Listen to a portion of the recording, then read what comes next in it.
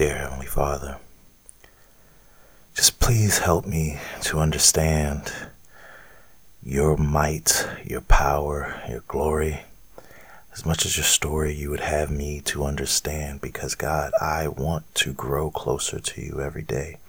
I want to learn from you. I want to be everything you would have me to be and nothing less. God, I am your servant, and I pray that we would continue this relationship until the end.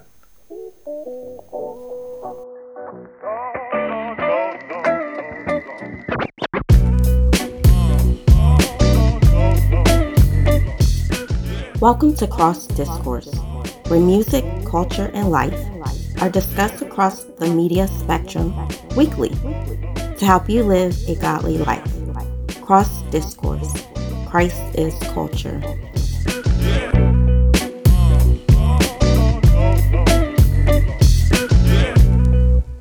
Yo, what's up? It's your boy Anonymous coming to you with another episode of Cross Discourse. And listen, I don't know where you are, when you've been, where you've been, at what point you're actually listening to this podcast, but I'm going to tell you, I have been renewed in my faith. I have been here just thinking about, all the wonderful things that God has done for me recently and brought me through a lot of trials, a lot of issues and problems and, things that I thought I would never be able to come out of. And I was actually going to discuss with you today God's ability to bring us through sacrifice and our willingness to want to sacrifice, to really follow the gospel and really follow God. And it dawned upon me that, a lot of times we really don't even have the basic understanding of the tenets of Christianity and, why we should want to sacrifice, because God made the ultimate sacrifice for us when we read those Bible scriptures, for God so loved the world that he gave his only begotten son, that whosoever should believe in him shall not die but have everlasting life. And I'm paraphrasing a little bit, my memory isn't as it used to be, but that is the scripture. That's what it says. You're not going to perish. You're going to live as long as you believe. But you have to have some type of fruit to show that you actually truly believe. And what is it that you believe, right? What is it that we actually have come to understand in terms of, the sacrifice that God has actually made for us? And that was one of the things that really dawned on me. I was going to really talk about carrying your cross, understanding, the sacrifices that need to be made to further God's agenda and not our own agenda. And I think I will do that eventually. But first, I really need us to understand the example that was set from us. And I struggled to decide whether or not I was going to use the New International Version or the King James Version, because there are some discussions amongst people that I know, amongst people who are my listeners, between the authority of the New International Version as opposed to the King James Version. There are still some people out there that only read or understand or listen to the King James Version. And I don't want this to become a stumbling block for you. I really want this to be a way that we can actually come to an understanding of the Bible, of the scriptures, what they actually mean. And so I kind of came to somewhat of a compromise. The first verse that I want to read to you is John 1:14. Excuse me. I'm going to read both the New International Version and the New King James Version so you can get an understanding for what I mean. And John 1:14 in the New International Version says this: "The Word became flesh and made his dwelling among us. We have seen his glory, the glory of the one and only Son who came from the Father, full of grace and truth." The New King James Version, which is slightly different from the King James Version, puts it this way: "And the Word became flesh and dwelt among us, and we beheld his glory, the glory as of the only begotten of the Father, full of grace and truth. And so I think people, number one, think it's a little bit more poetic, but also think it a little bit more stronger in telling us that God, or that Jesus is in fact the Son of God, right? Jesus is not just the Son of God, but he is God himself. The Word became flesh and dwelt among us, and we beheld his glory, the glory as of the only begotten of the Father. So he and the Father are the same, full of grace and truth.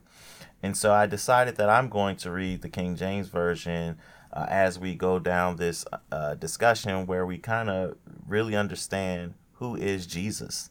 I'm not going to be the authoritarian here. I'm not the authority here. I am reading the Bible, and I'm telling you my thoughts based on it, using obviously God through me.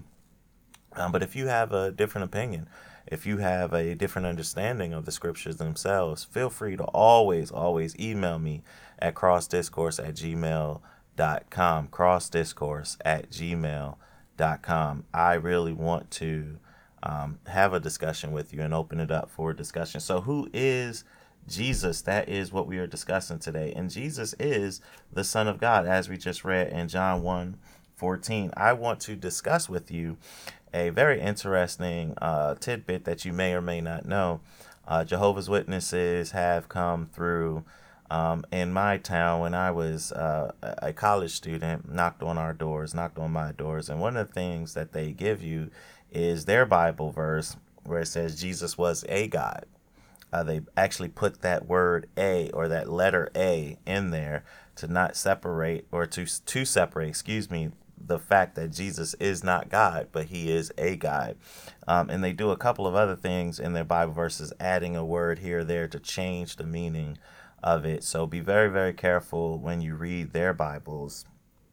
Not necessarily that their Bibles are false, but they actually use it to change the entire understanding of what the Bible is actually talking about. Coincidentally, I add this other tidbit. I have some friends that I grew up in high school with, who are now adults. Obviously, I am as well. People I went to college with, same way, who talk about these other Bibles, books that aren't necessarily in the Bible right now, such as like the Book of Enoch and things of that nature, to put different understandings out there to confuse the message, to confuse you, to confuse others as to what God is, who he is, and what he wants from us. And that, I think that's very important, that we understand the Bible, just so we can be able to combat that. And this is the first of many episodes for me to help us to understand that, so that when we go out and talk to people, we can help them to understand just what the gospel is. And it helps us in our culture to really be able to figure things out. So we know that Jesus is God.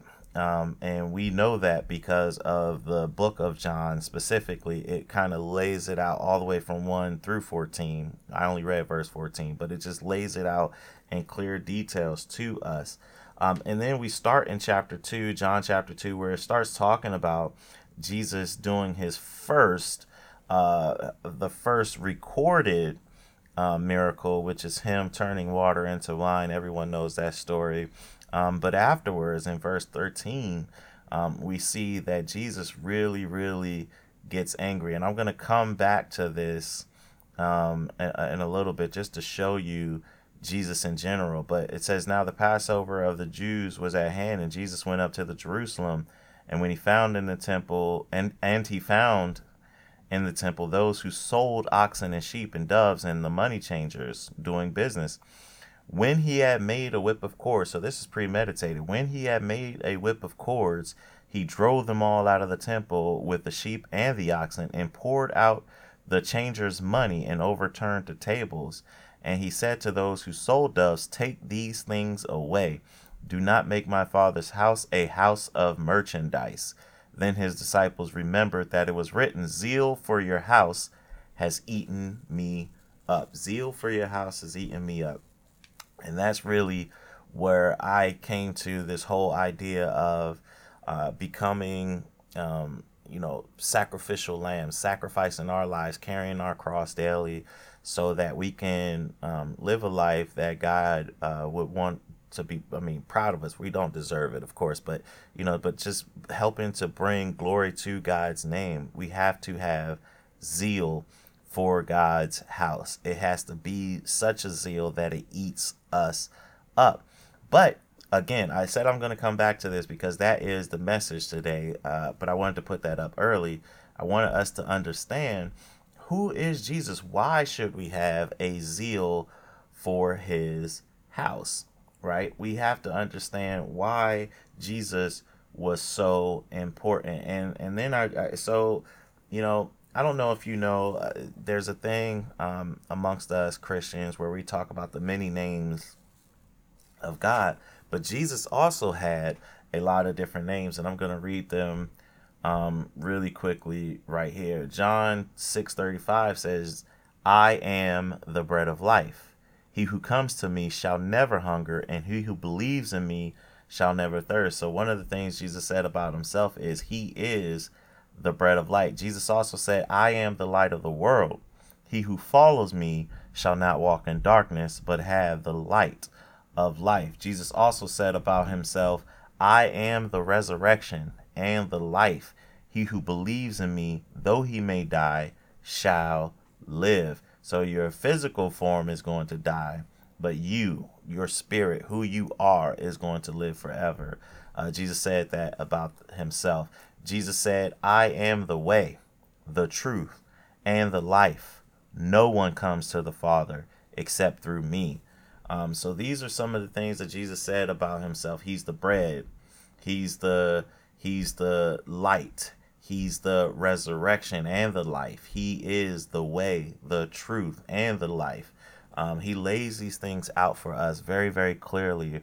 And there's a reason why he lays these things out for him very, very clearly. He does these things for us so that we can understand, there isn't any other way, right? There isn't any other way, right? We aren't just following this faith because it makes sense to us. We're not just following this faith because it is the most complete. It is that. It is the other as well. But we're following it because it is the truth.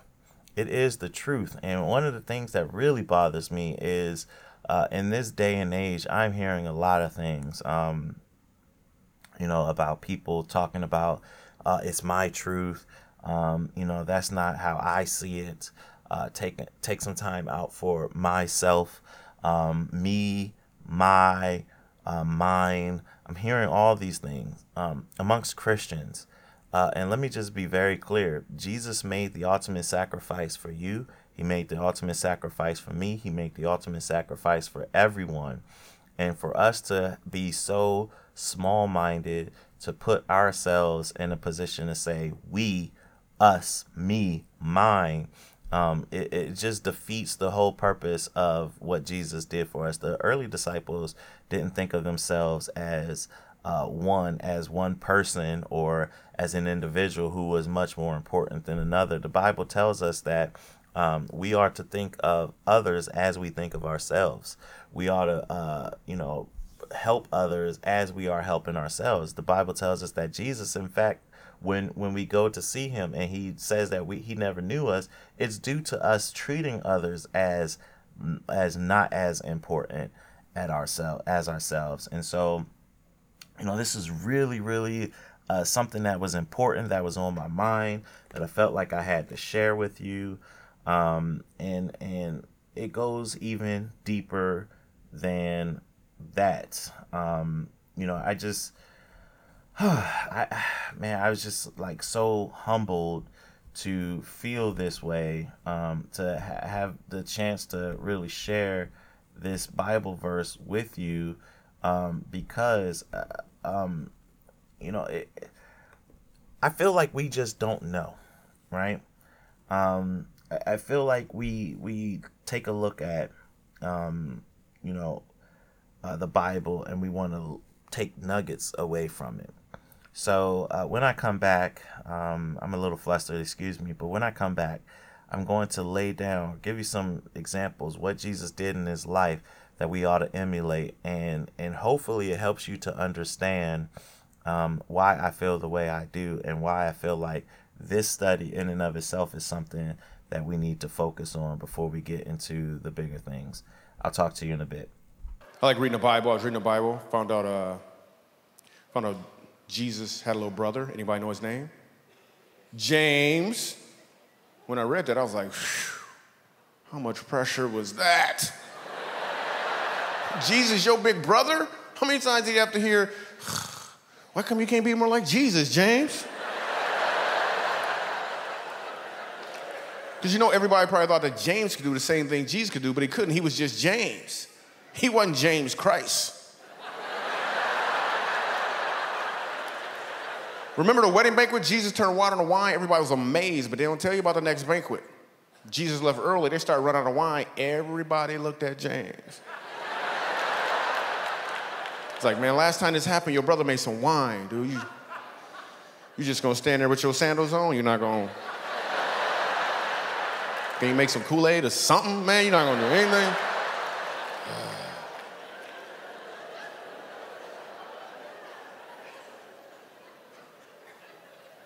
And James had problems just like any other kid had problems.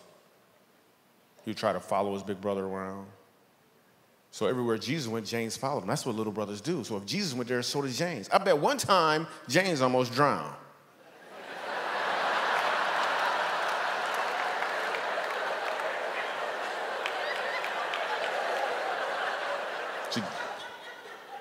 Oh, you just got that joke just now, didn't you? Jesus walked on water, and James tried to just went.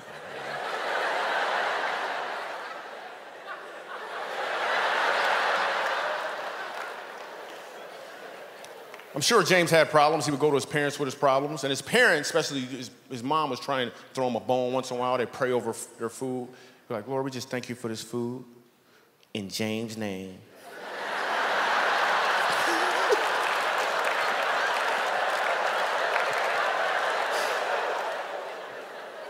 James had problems.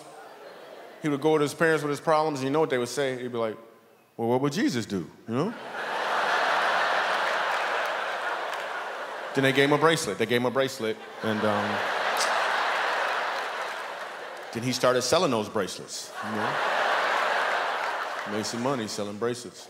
What would be cool is a what would James do bracelet, right? Same initials, different meaning. Completely different meaning. You driving down the street, you get cut off in traffic. You fuss him out, your pastor gonna be like, yo, you got a what would Jesus do bracelet on? You're like, that's what would James do.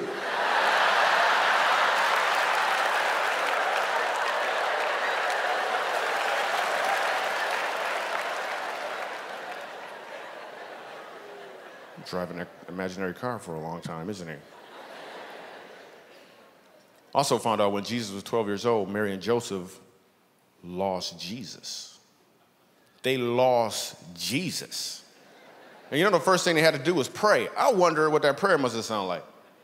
Joseph probably did the prayer. He was like, oh, God.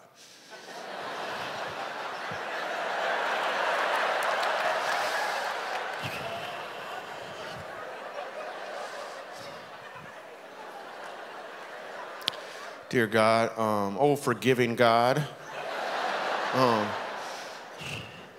You remember that Messiah you gave us?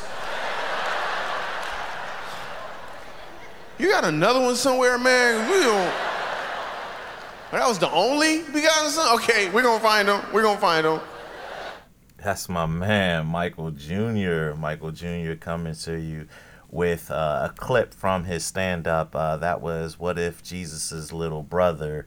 And it's funny, but it brings up some really important parts. I told you I was going to kind of wrap this up with talking about Jesus' life here. And just a piece of information. I don't know how much you study the Bible or not, but it's interesting that after Jesus was baptized, if you look in the book of Matthew, Jesus is whisked away to be tempted by the devil. But if you read the book of John, something different happens. He actually then goes into ministry where he turns water into wine. We both know that they happen sometime after Jesus is baptized by John the Baptist. But I want to read, and I'm not going to read the instance in Mark, but I'm going to go in Luke 4. Luke 4, 1 through 13, and it says, Then Jesus, being filled with the Holy Spirit, returned from the Jordan and was led by the Spirit into the wilderness, being tempted for 40 days by the devil. And in those days he ate nothing, and afterward, when they had ended, he was hungry. And the devil said to him, If you are the Son of God, command this stone to become bread. But Jesus answered him, saying, It is written, Man shall not live by bread alone, but by every word of God. Then the devil, taking him up on a high mountain, showed him all the kingdoms of the world in a moment of time. And the devil said to him, All this authority I will give you, and their glory, for this has been delivered to me, and I will give it to whomever I wish.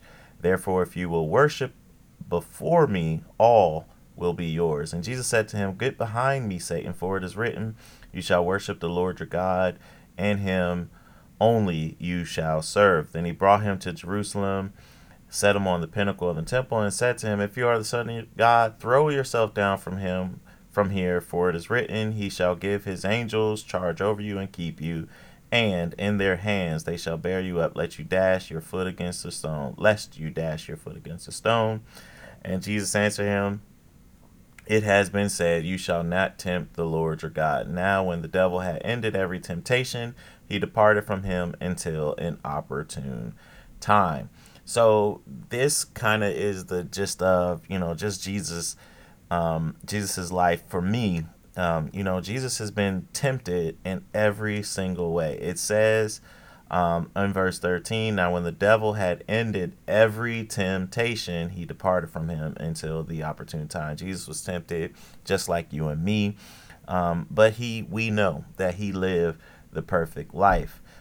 So when you look at that verse, in John, I told you I was coming back to it. When you look at that verse in John 2, 13 through 17, after Jesus commits or does his first miracle, we see that last verse.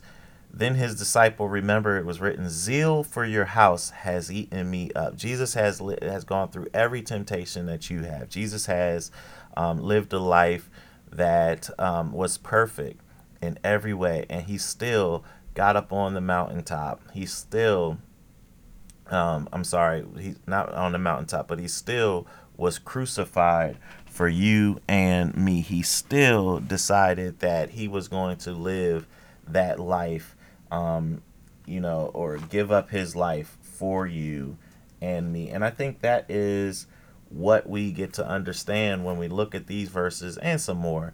We see that Jesus was human, just like you and me, even though he was God. But God took the time out to feel every pain that you felt. Jesus was tempted just as we are. And in fact, if you read in the book of Hebrews, you see even more comes from that. We see that Hebrews 4, 15 and 16 says this. It says, For we do not have a high priest who cannot sympathize with our weaknesses, but was in all points tempted as we are, yet he was without sin.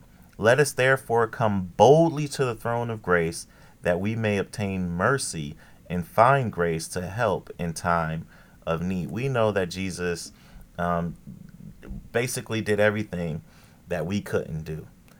He knew that you and I were not perfect, and he still died on that cross. He still decided to take the sins of the world upon him and die just so you and I can live. This is why I love the cartoon Lion, Witch, and the Wardrobe. It's a really old cartoon. I can't even remember, or I don't even know how to go about getting it. My father used to collect VHS tapes, And he had this cartoon, Lion, Witch, and a Wardrobe, one of the best cartoons I've ever watched.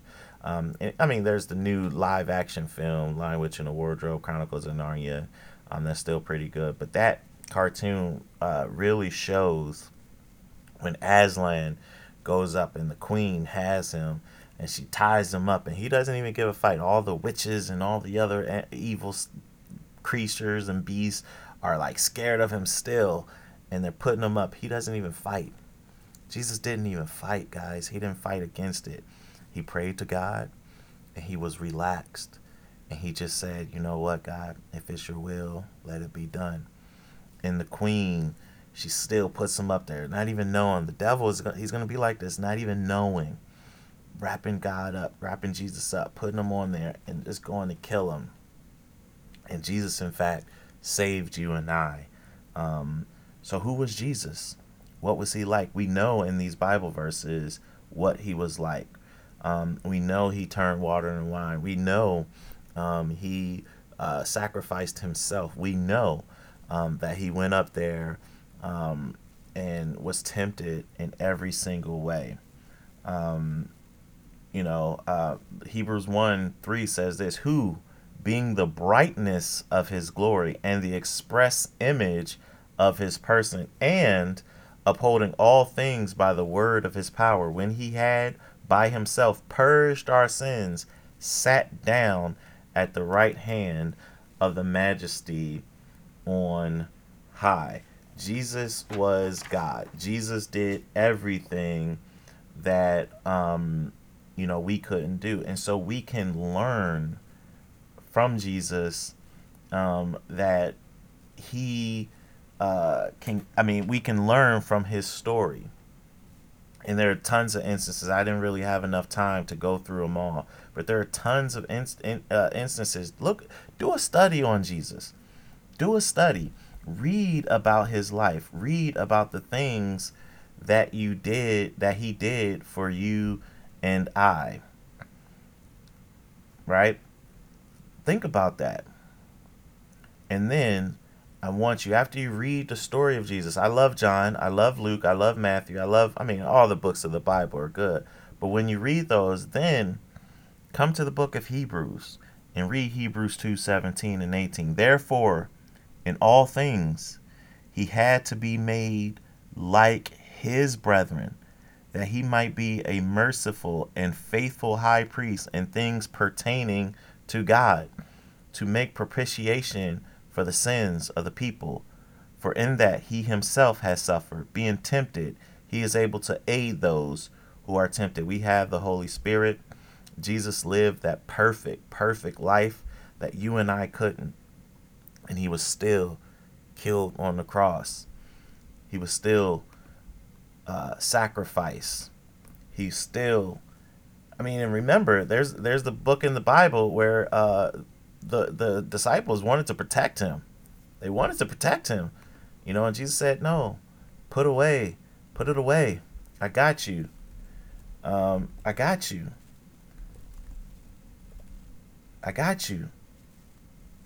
Matthew 26, put your sword back in its place, for all who draw the sword will die by the sword. Matthew 26:52. I'm sorry, that's my bad. I went to the New International Version, and I said I was going to stay in the King James Version. But he said it. Put it away. I got you. I'm going to take care of this. He went willingly. Didn't even fight. And he died for you and I. That's the Jesus I know. The Jesus that is willing to sacrifice his life. He was spit on, guys. They made fun of him. Put a crown of thorns on his head. Cast lot for his clothing. Mistreated this man. Made him walk. That's the Jesus I know. But here we have in America a lot of people who are willing to talk bad about people who have a different understanding of the Bible. Instead of trying to teach them and pray for them and talk to them in a loving way, in a way that gets them to understand. You can disagree as Christians, but we have to let God direct our path. And there's too many Christians not doing that. Family and friends, thank you for listening to another episode of Cross Discourse. I hope this was beneficial to you. I don't get a lot because I want to keep it short in 30 minutes, but I want you to read and I want you to come back at me. crossdiscourse@gmail.com. I love you, family, and I hope that you'll share my podcast with others and come back to me on the next episode. All right? Peace.